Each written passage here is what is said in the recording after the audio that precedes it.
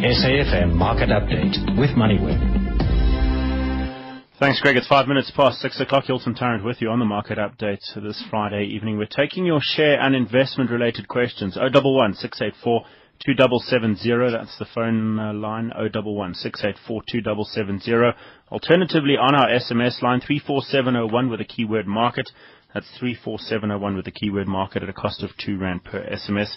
Wayne McCurry of Momentum Wealth, also Magnus Haystack of Brenthurst Wealth, standing by to answer those questions. First up, as always, the business news. BNP Paribas reckons the time has finally come to buy the South African rand, the currency that everyone loved to hate not so long ago. In its research note on Friday, it says the rand has lost 19% against the dollar since the start of labour unrest. The bank believes that much of the negative news has already been priced into the rand and that an improvement in trade data as well as stabilization of foreign bond holdings should see some support return to the currency. Gold prices eased back below $1,310 an ounce on Friday to head for a second straight weekly loss. That's as the dollar recovered from this week's 7-week low, and uncertainty persisted over the outlook for U.S. monetary policy. Speculation that the Federal Reserve could start tapering its $85 billion monthly bond buying program knocked gold to a 3-week low this week, but it rebounded yesterday as a rally in platinum sparked broad-based buying of precious metals. And BlackBerry is warming up to the possibility of going private as the smartphone maker battles to revive its fortunes, several sources have told Reuters. Chief Executive Torsten Heinz and the company's board is increasingly coming around to the idea that taking BlackBerry private would give them breathing room to fix its problems out of the public eye. No deal is imminent, however, and BlackBerry has not launched any kind of a sale process. The company's shares have fallen more than 19% this year. Its market value has fallen to just under $5 billion from $84 billion at its peak in 2008. The JSE up 1/3% yesterday at 41,747 points. Obviously not trading today. The FTSE in London up about 1/3%. US markets about 0.75% lower this Friday. The rand at 9.77 against the dollar, a lot stronger, about 0.5% stronger there. 15.10 to the pound, 13.02 to the euro. Gold is at $1,314 an ounce. Platinum $1,500 exactly, and a barrel of Brent is at $107. SAFM Market Update with MoneyWeb. Wayne McCurry and Magnus Haystack, our guests on the Market Update this evening. Wayne, let's start with you. Just looking across at some of the trading happening in London. Anglo's up 6% today. BHP Billiton up about 3%. It makes Monday an interesting prospect. It's going to be very interesting. Look, I mean, there was good economic news that came out of China, but that came out yesterday, and Anglo's did rally a little bit on that.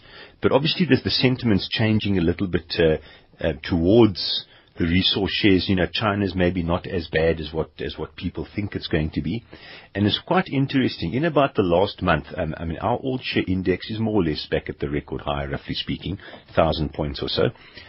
But the last month has all been powered by the resource shares. They've been the powerhouse, and that's pushed the market up, and the old perennials who normally push the market up, the retailers, etc., haven't really had much of a showing, except for Naspers, of course. I mean, Naspers just continues to go. I mean, it is a phenomenal situation that a share, you know, it's back at a 50 PE again. You know, when it was a 50 price earnings ratio, which is incredibly high. Then they reported earnings, and it dropped back quite nicely as the earnings came through. But now the market's just pushed it again. So we'll have to see. But there does seem to be a little bit of a change on sentiment towards the resource shares. I mean, Anglo American slipped below 200, is now 220. You know, it's going up, and then obviously we're going to get what's happening in the UK at anything to go by on Monday. We'll see a very, very strong share price there. Wayne, your thoughts as to what's happening with platinum? We saw that spike yesterday, and the price of the spot metal still higher today, 1,500 or just under. It's dropped below there now, but that's remarkable given that it was at 1,400 not too long ago. Yeah, look, platinum's very, very different to gold. I mean, there is a physical demand for it, but maybe more importantly, there's no real stock of platinum above ground. It's not like gold. So the consumption obviously has gone down over the last 2 or 3 years, specifically related to auto catalysts out of Europe. I mean, European car sales in volume terms are down about 30%. So that's quite a big drop off in the demand for platinum. But there's also limited supply. Simply, and a lot of supply has come off stream. I can't remember the number, but I suppose in total there's maybe 200,000, 300,000 ounces of supply that's come off. So there should be some rectification of the platinum price at some stage to a level that the platinum miners can actually make a decent return on it. But of course, any good economic news is good for platinum. And we've had, I mean, the UK had very good economic news, although it's still it's still a big economy. But Europe seems to be a bit better. But, in China, as we spoke about, China was the big one. We spoke about this on the program last night with David Shapiro. Obviously, the June mining production data out here in South Africa, and with the production of platinum, PGM metals down 19%. Yeah. And this was pre-Marikana, pre-crisis, albeit a couple of strikes early on last year. Those were relatively normal levels, and for it to be almost 20% lower this year than it was last year, that is significant, given that we are the But that's just normal economics. That's normal markets. The platinum market was oversupplied, and they had to take supply out simply because they weren't making money. Now, we've seen a lot of the junior platinums just mothballing mines. A lot of there's no exploration or no development expenditure happening whatsoever. And of course, we all know about the Amplats restructuring, if you like to call it that, or downsizing or correct sizing, whatever you want to call it. So the platinum price, obviously this is now, seems so long ago, but not that many years ago, everyone was talking, same as gold, talking phenomenal levels. And platinum got to $2,200 per ounce at the peak in 2008. And it's now sitting at 1,500. So it has made some type of recovery, but of course you must remember what's relevant for our platinum mines is the rand price of platinum. And that's not too far off the previous peak, simply because of rand weakness.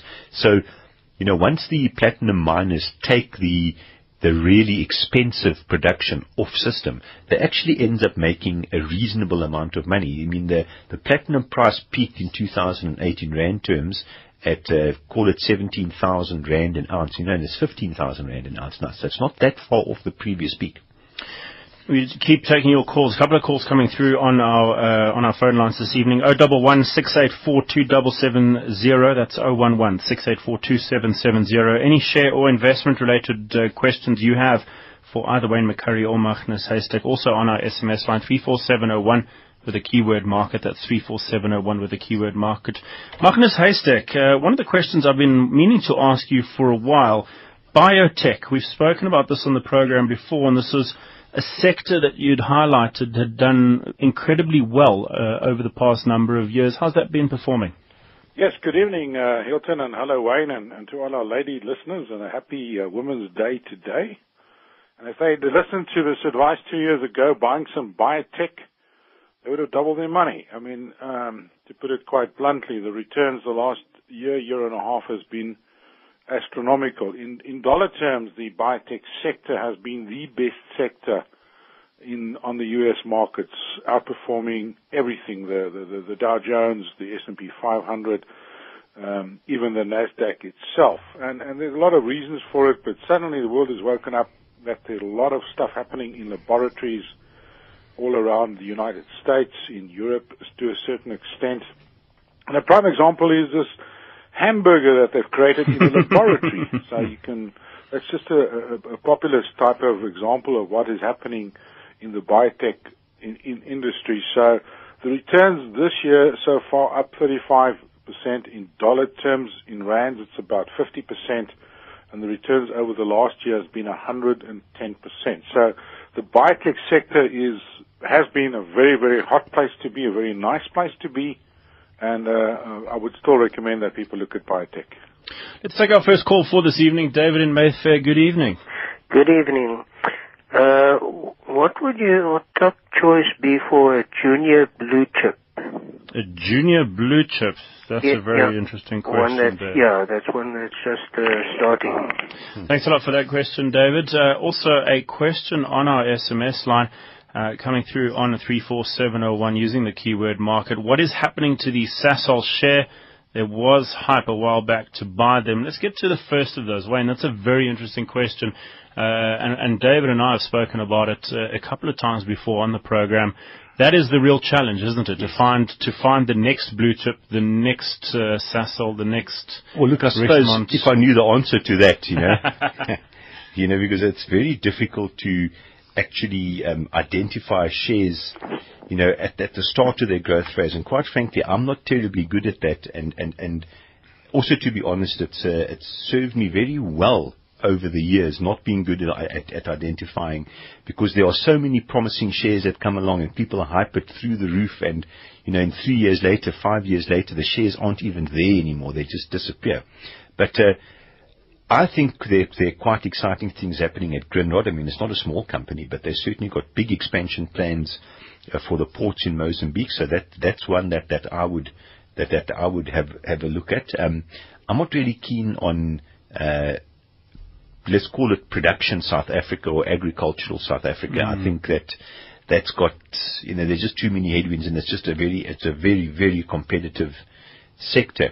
There's a lot of hype, and I know this might be very late in the day, but there's a lot of hype around Curro. I mean, the private education sector in South Africa, very similar to the model that Curro is employing, is growing compound about 30-40% a year, simply because people would rather go to these type of private schools and go to government schools. So that might be a very, very good growth sector. The media sector, it's difficult to find something in there. The financial sector, there's nothing really new there that you could go for. Maybe Blue Label telecoms, they might be able to grow the business quite a bit, but it's also a relatively well-established company that that's about, there's a couple of things, but as it is, it's very difficult to identify these companies, simply because when the market cottons onto something, it'll push the shares very, very high, and then it's possibly too late to actually get into it. Well, we have seen that with Curro, and I have heard from one or two well-placed people over the past number of weeks. Curro is actively looking for potential opportunities in the Middle East as well as in kind of the Latin American region. Yeah. So that could give them a kind of second growth. When Magnus, your thoughts on the next blue chips or junior blue chip on the market? As that question was being asked, I was writing down Curro Holdings as Wayne started speaking. So, I mean, that was a sector that, or a company that I have been watching and also like. But you must remember, when you ask that question, the next junior blue chip, you have to understand that blue chips, by definition, are the ones that have survived 10 or 20 years of economic turmoil. Most people forget about all those companies that have fallen by the wayside. And hence the risk of going to select just one as your blue chip for the next 5 to 10 years is extremely, extremely high. I mean, everybody remembers the Naspers and the Capitec's and the PSGs and what have you, but everybody forgets, or not those who invested in them, the ones that have fallen by the wayside. So it's a very high-risk strategy. I would rather say, if you have a long-term investment horizon, you want to take some risk, give your money to a high-risk fund, where the fund manager will go and do the buying and selling and the research. And a fund that comes to mind, and it's a very small fund, and I've been speaking about this for a while. It's the Stanlib Global Science and Technology Fund. And when I found this fund, I looked at what they're buying. They've been buying Naspers, they've been buying Google, they've been buying Samsung, all the stuff that the young techie type people are, the products that they're using. And the returns over the last 5 years has been compounding at 25%. I'm saying, why go look for something better than that? Give your money to an aggressive fund. I'm not saying only this fund, there are more of them. But to go and select one stock is very close to gambling, in my opinion. Wayne, your thoughts on Sasol, that question coming through? Stock is up about 7% over the past 30 days. Over the past year, up 32%. Yeah. Look, Sasol's been a favorite of mine for a long time. And in fact, Sasol is the most widely held share in investment South Africa. It is by far the most widely held share. Now, as you said, the share price has actually performed quite well. It's within a whisker of its previous high that it saw in 2008. But maybe more importantly than that, you're still getting a fairly good dividend yield out of Sasol, and the dividend's very, very safe at the moment. So I don't think people have lost sight of Sasol. I mean, you actually hear it mentioned quite often on investment programs and that. And I still think it's a very solid share that you can buy. There's tremendous growth potential with natural gas in the US and maybe even in South Africa going forward, which could be a major boost to Sasol's earnings. I'm actually very interested in that and very enthusiastic about that. I mean, Sasol's dividend yield is about 40% higher than the All Shares dividend yield. I mean, it is still a resource company. Sasol has cut dividends in the past. I mean, it cut in 2008, but then the whole market cut their dividend just about. But other than that, it's actually been a very reliable dividend payer. It's got a very strong balance sheet. So, I see no problem with Sasol whatsoever, in fact.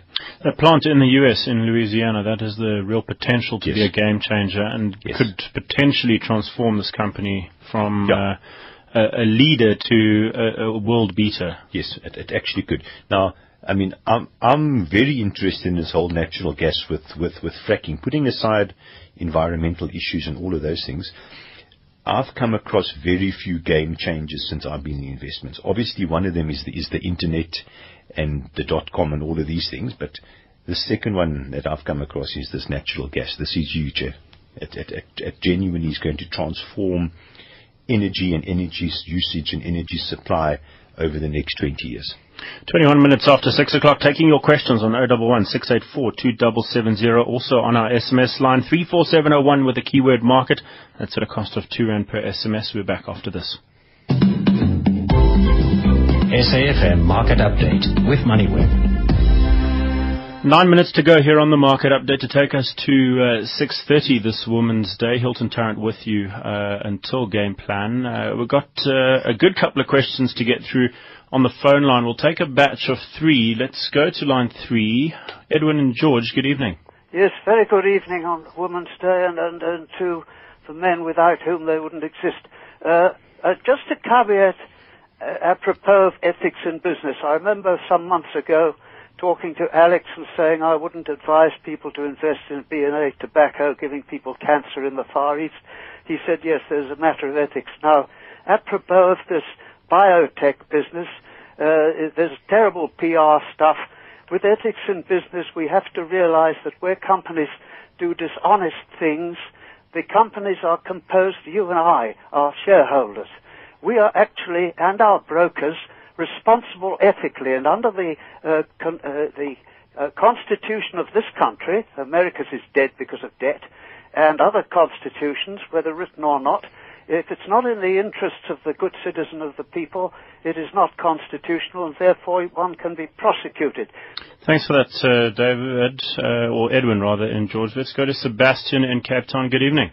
Evening. Or can you ignore environmental concerns about gas? But my question is, we hear this repeating mantra on your program and also on the Fine Music program on economics, which runs the same time, about this recovery in the U.S., and it just keeps repeated endlessly. But I question it. I've been in the U.S.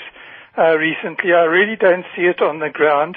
And the so-called housing recovery in the U.S., for example, is being driven by investors who are disillusioned with the abnormally low interest rates and too scared to get into the stock markets. So it's not coming from the ground up from people who want to get into their first-time homes. And for example, in Las Vegas, where you've had this large inflation increase in housing prices, purely investor-driven, there are repeat thousands of foreclosed homes which are potentially would come to the market but have been delayed because of some legislation just put into place fairly recently. So you have a strange situation of a large supply of thousands of homes which could come to the market, but they're not, so there's a shortage and investors driving up the housing market and then creating this mantra of the so-called housing recovery. It may be every sort of small bit of news that's positive seems to get spun to be more than it is. So I question whether this recovery is in fact there, or there to the extent which people punt it. And this has a relation to our investors who may be being punted into that particular market, taking undervalued rands to buy overvalued dollars. Thanks, Sebastian. David in Lichtenberg, one of our regulars. Good evening. My question is, there are some shares like Elliott and Centuria where the asset value is very high, and organizations like RECM are having large chunks. Is there something wrong with the shares, or are they out of favor? David, thanks a lot for that question. Thank you very much.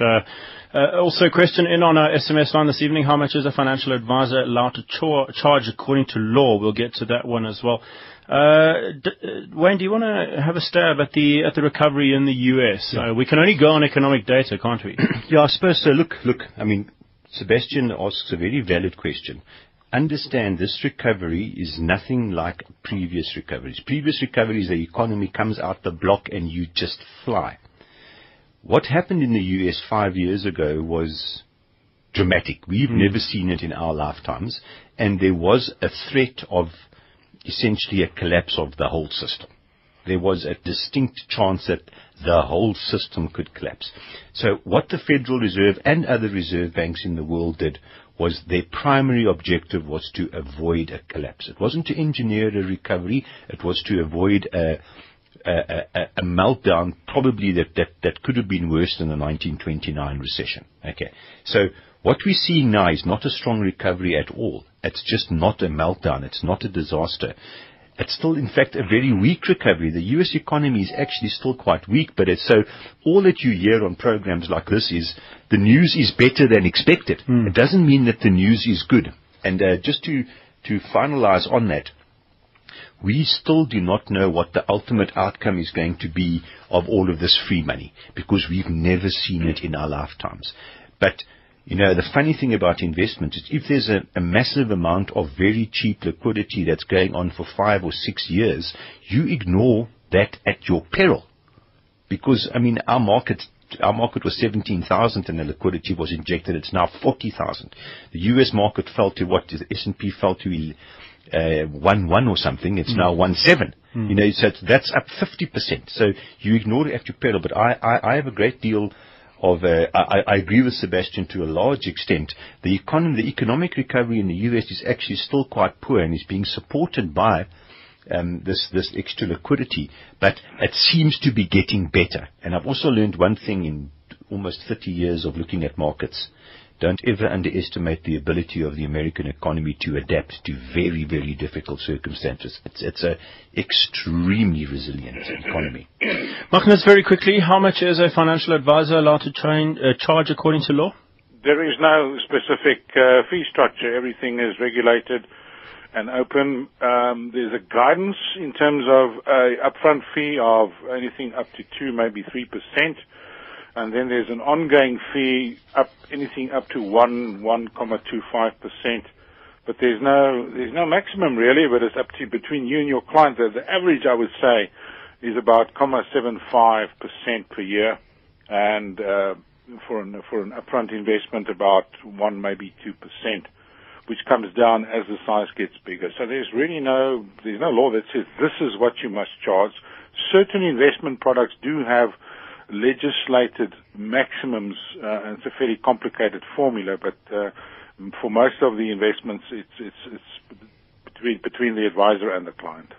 Wayne, very quickly, 30 seconds. Iliad Centula, without getting into the details there, obviously the net asset value very high compared to where the share price is trading, and some fund managers seeing value. That's very much a value issue. Now, you do get a thing called a value trap, where the assets can be worth a fortune, but if you can't generate an economic return from those assets, essentially they're worth nothing, because the value you see, the net asset value you see, is just the accounting book value. It's not necessarily a market value. So Where you can make money out of this is if the company changes its direction and can somehow get a boost, get a decent return on those assets, or someone else takes those assets over and can get a decent return on it. But it is very valid, but don't think for a moment that you can sell those assets tomorrow at the value they're on the balance sheet. Either someone must come along and say, right, how can I extract a decent market return on it, or how can the company do it? Charles in Cape Town, we didn't get to your question.